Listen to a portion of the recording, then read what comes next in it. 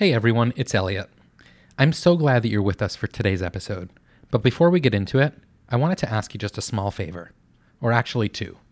First, please subscribe to the new CCO wherever you get your podcasts. That way, you'll always know when we post a new episode. In fact, you'll be the first to know, and that always feels good. Second, share it with your colleagues, or at least leave a review. This is still a pretty new show, and we're finding ways to make it better. As communicators, we know that peer recommendations matter a ton. So please, if you like the show, tell others. And if you don't, tell us why so that we can make it better. Thanks so much for listening. When you think of the big banking firms, you probably think of Wall Street, right? Stock markets and bulls and bears and all of that. But while Charles Schwab is an investment brokerage, its heritage and identity are much more Main Street than Wall Street. We've never been a Wall Street firm. We don't have an office on Wall Street. We're 3,000 miles away, metaphorically and geographically. That's Joe Carberry, CCO at Charles Schwab. I recently visited Joe at Schwab's offices in San Francisco to talk about how the founding principles of the company and its namesake continue to remain at the heart of who they are and what they do, even 40 years after its founding. I'm Elliot Mizrahi, and this is the new CCO. I'm Charles Schwab. You'll like our low commissions, our convenience, and our quality service. Back in the 70s, Congress deregulated the industry, and they deregulated commissions, and it led a lot of firms on Wall Street to raise their commissions, and Chuck went the other way and lowered commissions, and that's sort of the start of the firm, and that is where we eventually got discount brokerages from. Now, we would tell you emphatically discount brokerage is a misnomer, that this is what you ought to be paying. This isn't a discount. And we have full service, and this is what you ought to be paying for your full service brokerage firm. So getting into your time with Schwab, one of the Schwab's pillars says, what we do makes a real difference in people's lives, but how we do it makes us a different kind of firm in the investment industry. Talk a little bit about that and how it makes Schwab different. Working here at Schwab is different in that we think about what we do. We think about how we do it in particular as being different than most of the firms in our space, and certainly than what most people would expect out of their relationship. That sounds incredibly cliche to say, but I'll tell you that if you went and asked anybody up and down these hallways, they would agree with it and tell you it's true. And really, it's about running our company and sort of operating day to day with the client at the center of the universe. Again, incredibly cliche to say that, but it's true. There is a very service-oriented approach that we take here, and we take that very seriously. And part of that is helped along by the fact that the guy whose name is on the side of the building and who founded the firm still walks the halls. And I think we have a very, an amazing founder who had this mindset in starting the firm a long time ago, to put the client at the center of the universe and frankly be willing to do a lot of things that the rest of the industry wasn't. So you've talked about the culture and also kind of alluded to purpose, why it is that the company does what it does and the value that it creates for customers. You also said that Charles Schwab walks the halls, and that's got to have an impact also in the way things go around here. Can you talk a little bit about how Charles Schwab, as the chairman of the company, has affected that culture and how that sort of manifests itself in the way that business gets done here? Yeah. It is probably our secret sauce, and certainly a huge part of the culture that has been created over 4+ decades. Our stated purpose, written down in corporate documents, is to champion every client's goals with passion and integrity. And I've worked at enough other places to know that purpose statements can be sort of corporate decoration. This is one of those ones that is really just a reflection of the purpose that has always been part of this place. And I think if you were to ask a lot of people who work here why they work here and why they stay for years and years and decades in a lot of cases. It's our purpose. And part of that, and that again comes straight from the firm that Chuck tried to establish from the very beginning. And being a purpose-led firm and a purpose-driven firm, even till today, is really what makes us, I think, unique in a lot of ways. The one constant, I would say, through the years has been a maniacal focus on the client. We like to say through client's eyes. It's what we do, it's in our DNA, and it's what really drives the passion and the culture that we all have here at Schwab. We are champions for our clients, and that is a word that we take very, very seriously. We like to think of ourselves as sticking up for them, sticking up for the Main Street investor, the mom and pop who is saving for retirement. We've never been a Wall Street firm. We don't have an office on Wall Street. We're 3,000 miles away, metaphorically and geographically. I didn't know that. Yeah. It's amazing. And so we've never been part of the Wall Street crowd, and there's great benefit to that, and a differentiation that I think, fuels people and how they think about what we do and our mission and, how we're helping people and how we go about what we do. That really elevates what we do in the minds of the people that work here and frankly in the minds of our clients. And so I think that's a really powerful force that we have here as a firm and as communicators that we get to work with internally and externally, as an attractor of talent, as a rationale for why we do different things with our strategy, even explaining things to Wall Street. We often will come back to this kind of mission, this purpose-led vision of the company, really to champion the average investor and to put them first and that gets people out of bed in the morning every day. My feeling is that a lot of companies like Schwab would probably say something similar. How do you make that real for the client? Yeah. How do you convey that through communications? It's not always easy, in part because the real way you get across something like a commitment to service or putting clients first is to show them. It's everybody. You're right. Everybody does say we put clients first, but there are those brands that when you work with them, it's true. So a Nordstrom or a Ritz-Carlton. There are different brands out there that really do make a commitment to service and a commitment to the experience being different, and we try to show that. Wherever we can, and not just sort of promise that we're better at this, but really show people both the experience that they might get and the outcomes with that. Working in the brokerage industry, we actually can't use testimonials. Those are actually forbidden.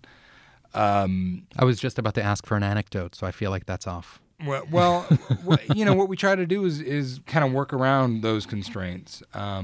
And it is in some ways, it's a tougher industry to work in our field than some others because of regulations, all well intended, all trying to protect the investor. But we have to work around that. So what we try to do is make our story as clear as we can, and as easy to repeat as possible. The number one driver of business in our firm is referrals and word of mouth. We do a lot of work on our team working with the field staff, with our folks out in the branches and our folks in our call centers to make sure that they have, good answers on topics and really understand, our story so they can make sure to get that across in all of our interactions. So we don't look at this as, communications isn't a wholly separate function from our field interactions or interactions that you might have on our website, which is actually, we think of as our biggest branch.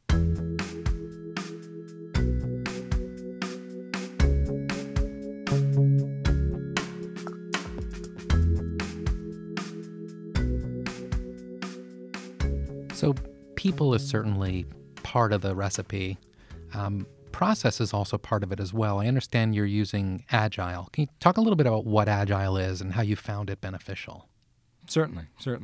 So Agile has been around for many years as a methodology for software development. And here's what it means. It means that you are building your process and really your mindset around the ability to pivot quickly, the ability to respond to change very quickly versus having kind of a rigid annual plan. And that just, I think, reflects the kind of the environment we work in. Comms has always been a bit of an agile function based on what we do. We have to respond to media. We have to respond to crises. It's taking that a step further, though, I think, and trying to organize the work and the teams and the process to be able to quickly kind of reconstitute against a very specific goal or a very specific audience, get something done very quickly, and learn very quickly. And that's one of the other sort of key principles of Agile that we're trying to adopt, which is kind of rapid iteration. As an aspiring Agile communications function, we put in place a few different things kind of stolen from the world of Agile. We have Monday morning stand-up meetings, which really means everybody in the function gets together for 15 to 30 minutes every Monday morning and goes through the stuff that we have going on that week. It is sort of an open forum where we can ask questions, we share information, everybody sees what's going on in closer to real time. And it really helps with the integration, because one of the keys of Agile, of successfully implementing this, is really working in an integrated fashion. One of the things we've done to implement Agile is what we call campaign sprints. So in the world of Agile, a sprint is a highly focused body of work, right? So our campaign sprints really involve us pulling together a cross-functional group of people, a very specific group that is put together to do a specific campaign against a specific business need and a specific audience or audiences in a defined amount of time. And we build the team, build the plan, execute the sort of short-run campaign, see what it teaches us, see what outcomes we get. And then those teams reconstitute for other campaigns. And so it sort of fosters integration. It fosters kind of the holistic approach to communications, where we're using multiple channels and multiple teams to get really great work. But we're not building our structure that way forever. And so it gives us the flexibility to pivot to the next thing a week later or a month later. Is there a story that you can tell about a campaign sprint or a project that you think produced a better outcome because you used Agile, whereas if you had undertaken it in a different way, it may just not have worked out that well? We've run a number of campaigns. We had a user-generated content campaign around redefining wealth, and asking people, what does wealth mean to you? And it was, people would respond with words and pictures of modern definitions of wealth. Wealth to me is the idea that I'm not worried about what the future has in store. I feel that wealth is like building a home. Wealth is being able to do what you love. Material objects are not necessarily what I think of as wealth, although, again, I think it's gotten a bit more complicated as I've gotten older. And this is one of many executions where I think this approach has really borne fruit, where way early in the process, we had our employee communications people at the table. We had our social people at the table. We had our brand storytelling team, that do a lot of video content. We had all these different parties at the table brainstorming how we might execute that idea, not just figuring out at the end how they would take the idea and push it through their channel. And you end up with a different creative approach. You end up with a different way of solving the same kinds of problems. One, I think it's more effective. I think you're bringing sort of the power of the full function to bear against this specific objective. Two, it's a lot more efficient. If you have those meetings up front, if you're sort of, creating these approaches together, you're not tying this stuff together on the back end. You're not retrofitting. You're not, having 4 people or 4 teams iterate in parallel. And so, again, I think the impact gets better, and I think the efficiency gets better. Yeah, so it sounds like, that was really interesting. It sounds like Agile is a methodology that's really taken hold because of the pace of change, that we don't have the luxury to devote a ton of resources to something that may not result in what we expect it to result in, but you can be more nimble and iterative and learn along the way, and it's almost as if you're perpetually in beta because you're constantly learning and adapting. I think that's a great way to think of the Agile mindset, at least how we're thinking about it. A lot of the changes that we have made to our function over the last few years really are rooted squarely in the fact that the world around us is changing pretty quickly and pretty dramatically. And I think our sort of overarching Agile approach reflects that. It reflects the fact that few, if any, communications functions like ours have the luxury of planning for 6 months and executing for 6 months. Our world has radically changed in the last 6 months alone, let alone a year ago. So we're going to need to keep getting better and better at sort of responding to a changing marketplace, responding to competitors that seem to be moving faster and faster, to converging media channels and converging audiences. Where just the landscape of people that you're reaching through any different channel are changing. So yeah, this is I think not just an interesting model that we're testing out. I think eventually it's going to be a necessity, given the environment we operate in. If we're going to keep doing the kind of valuable role that we should be doing in communications and playing that role to the business, we've got to be sort of as flexible and as nimble as the outside world requires, and as our own employees require. If somebody were to hand you a blank check and say, you can spend this on whatever you think your team needs right now, how do you think you'd spend it? I think we would continue to build out the capabilities that we've already started, but probably faster. I think we've at least started to touch on a lot of the things that we think we're going to need in the future. If I had a blank check, I'd probably add more of those faster. And I think they would be,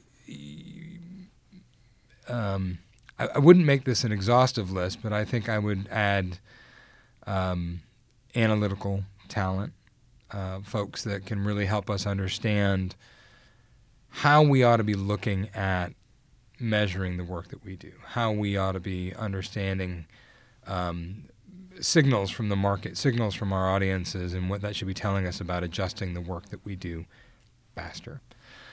And I think just people who understand creating digital content of all types and using digital channels. People are spending a lot more time on digital channels, 6 hours a day. I saw a recent estimate, and more than half of that is on mobile. So people who really understand designing for mobile, storytelling on mobile devices, storytelling in a scroll instead of the traditional, inverted pyramid that we all learned in journalism school. And so, we are trying to modernize our, quote unquote newsroom to deliver our story in those ways. We create news through product announcements, through research that we do, through our expert opinions, and lots of other ways. And what we're trying to do is continue to sort of elevate that practice to make sure that we're delivering those stories in ways that people will want to engage with it, and again, want to retell that story. That's the Grail.